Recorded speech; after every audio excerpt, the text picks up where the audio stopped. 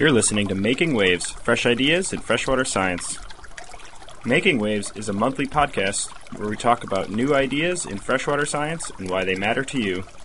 Making Waves is brought to you with support by the Society for Freshwater Science.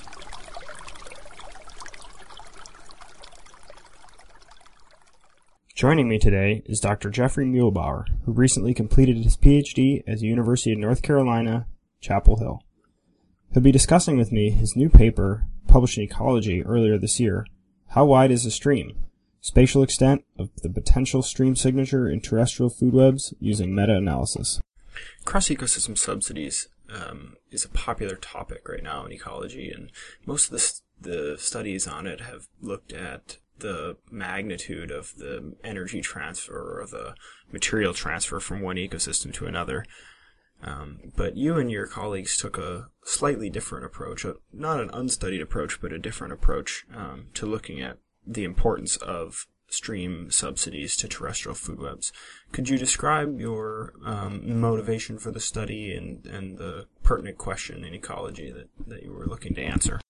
I guess it was like 2010, and I was sitting here trying to come up with a dissertation project, and I was really interested in this idea of cross-ecosystem subsidies and subsidies to and from streams, of course, because I work in streams and stream ecology, and I was reading all these studies, and they're all done within 2 meters of the stream or at the stream bank and so forth. And I thought, well, it's really interesting that these subsidies are occurring, but is it really important if all the action happens right at the stream bank and doesn't really go on any farther than that? And then my advisor was a geomorphologist, and so he's always talking about geomorphic banks of the stream and the stream boundary and so forth from a hydrological perspective and a geomorphic perspective. And I got to thinking, well, if I'm doing these things in a food web kind of perspective, it turns out that my food web is much wider than the stream. So what I should be thinking about is this stream signature or the stream boundary from a biological or a food web perspective instead.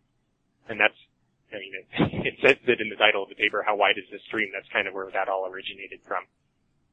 And then the meta-analysis kind of just came out of the initial literature search of the preparing for the dissertation and fieldwork and so on that's been done on a similar topic that I'm still getting ready to publish. And so I was sitting in the library at Clement Tauchner's Institute in Germany, and he literally just came in the door and started talking to me about, well, let's do a meta-analysis on this. And it sounded like a great idea. So that's where we're at.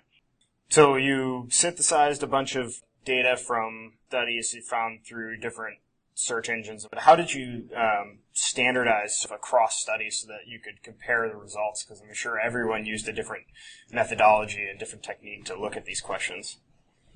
Yeah, and that was certainly new for me, is this idea of an effect size in meta-analysis. And what I ended up using was, it turns out that a lot of these studies, of course they don't standardize how they did it because they weren't asking the exact same question I was. And so I would use the value that was in the stream or the value that was at the stream bank. For instance, if they sampled benthic productivity or if they sampled at 0 meters away from the stream, I would use that as my maximum value and say, well, that's the 100% stream signature, for instance. And then I set decay curves using that as my maximum, and so everything else is a percentage of that. It came out as a ratio, and that's where these 50% and 10% ratios in what I'm calling the stream signature come from. That's 50% is where I get half of that maximum value at some distance away from the stream. So we'd say, well, that food web there looks like it's containing 50% of the stream abundance or biomass or whatever that we're seeing in the stream itself or at 0 meters right at the stream bank. And that worked out pretty well as a way of standardizing across all these various data collection methods and studies and so forth. So you compiled all the results into a single data set, and then, you looked at different decay curves, so whether it was linearly changing from the stream bank into the riparian area, or if it dropped off really quickly, and sort of what was the overall finding? Yeah, that started out as more of just, I'm trying to fit these models, and to fit a model you need some kind of idea of what the curve should look like, and in reading through the literature, I realized, well, there's actually no consensus on this even. There are people who are fitting linear decay models, which didn't make too much sense to me, but sometimes the data would fit that pretty well. And there were a lot of others that would fit this negative exponential, which is just random diffusion through space associated with like opening a jar of a chemical and how that chemical disperses through the room. And so you could think of bugs as kind of randomly dispersing through space as they leave the stream. They just get kind of blown away through the wind or something. And then there were some other ones that used this inverse power or negative power function, which is similar to a negative exponential, but it just has a more steeper decline, but then a really long tail. And the idea there, at least in some papers, was, well, maybe this shows some kind of non-random dispersal. If you want to anthropomorphize it, you could say that bugs are wanting to stay near the stream, for instance, because there's that steep decay. So there's more bugs than you would expect based on a random distribution or near the stream. But then there's also some that just get very, very far away because of that long tail of that distribution. And when we fit the models, it turned out that by and large it was that inverse power, that negative power function that fit most of the data the best, with some caveats. Midges, for instance, didn't fit that at all very well. They fit a negative exponential. But most of the other insects and most of the curves I fit were best fit by that inverse power. Which, again, there's that very steep decay, so a lot of that stream signal stays very near the stream. So all those studies that were doing their studies near 2 meters or less from the stream, they were somewhat justified in that, it turned out. But then there's also this very long tail that comes out, and so I'm looking at this 10% stream signature that's half a kilometer or more away from the stream. You still pick up 10% of the maximum subsidy amount in making it that far, which I thought was pretty unexpected that it would go that distance.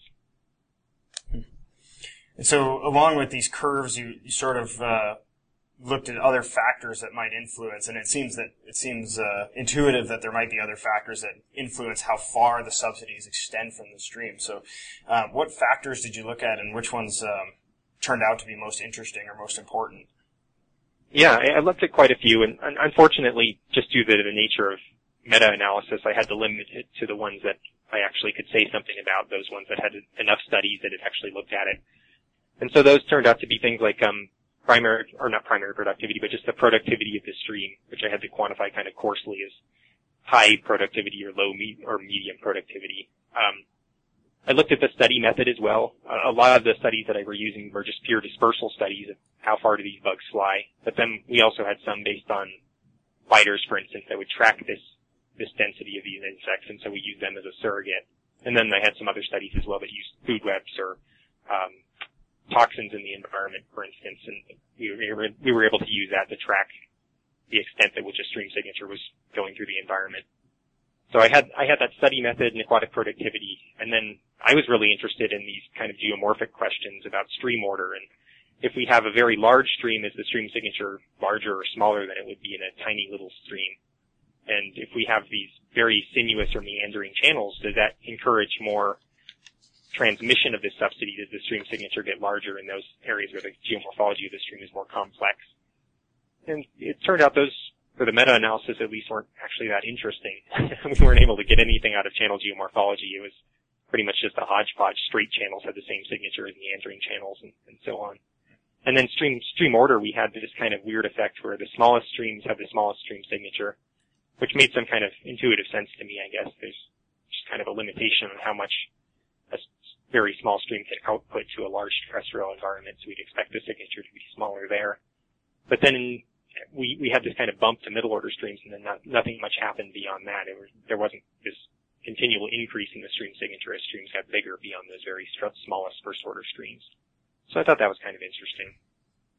And then, but really it was a biological story, I think, in my opinion, that this meta-analysis showed. Aquatic productivity, for instance, the highest levels of aquatic productivity had the largest stream signature, which again makes some sense to me. You have more productivity being output from the stream, you'd think that it would extend farther into the terrestrial landscape, and that's what the data seemed to suggest. So that was good, I guess. And study method as well, we saw this interesting result where the dispersal, for instance, had the smallest stream signature. We'd see bugs flying some physical distance, but then the extent that we'd actually see in these food web methods of stable isotopes and similar, that went much farther. So the bugs themselves may only fly some distance, but their energy actually gets recycled and recycled and recycled again, and it ultimately makes it much farther away from the stream than you'd expect only based on these insects flying alone. And that wasn't necessarily something I expected, so I thought that was pretty cool as well. Sort of, what do you think the big takeaways from this study are for ecology or for our understanding of the importance of streams in a broader context? No, for me, it comes back to the motivation in the beginning that, I'm a stream ecologist, and I think of myself as standing, boot deep in a stream. But if we're actually thinking about the food web, well, it turns out that a lot of that food web, a lot of that action happens on land, very near the land, but in some cases in the riparian zone and even beyond it. And so if we're really concerned about the food web of the stream itself, we need to broaden our boundaries a little bit. We have this idea that, the stream is delimited by these geomorphic boundaries at the channel banks or by the presence of surface water.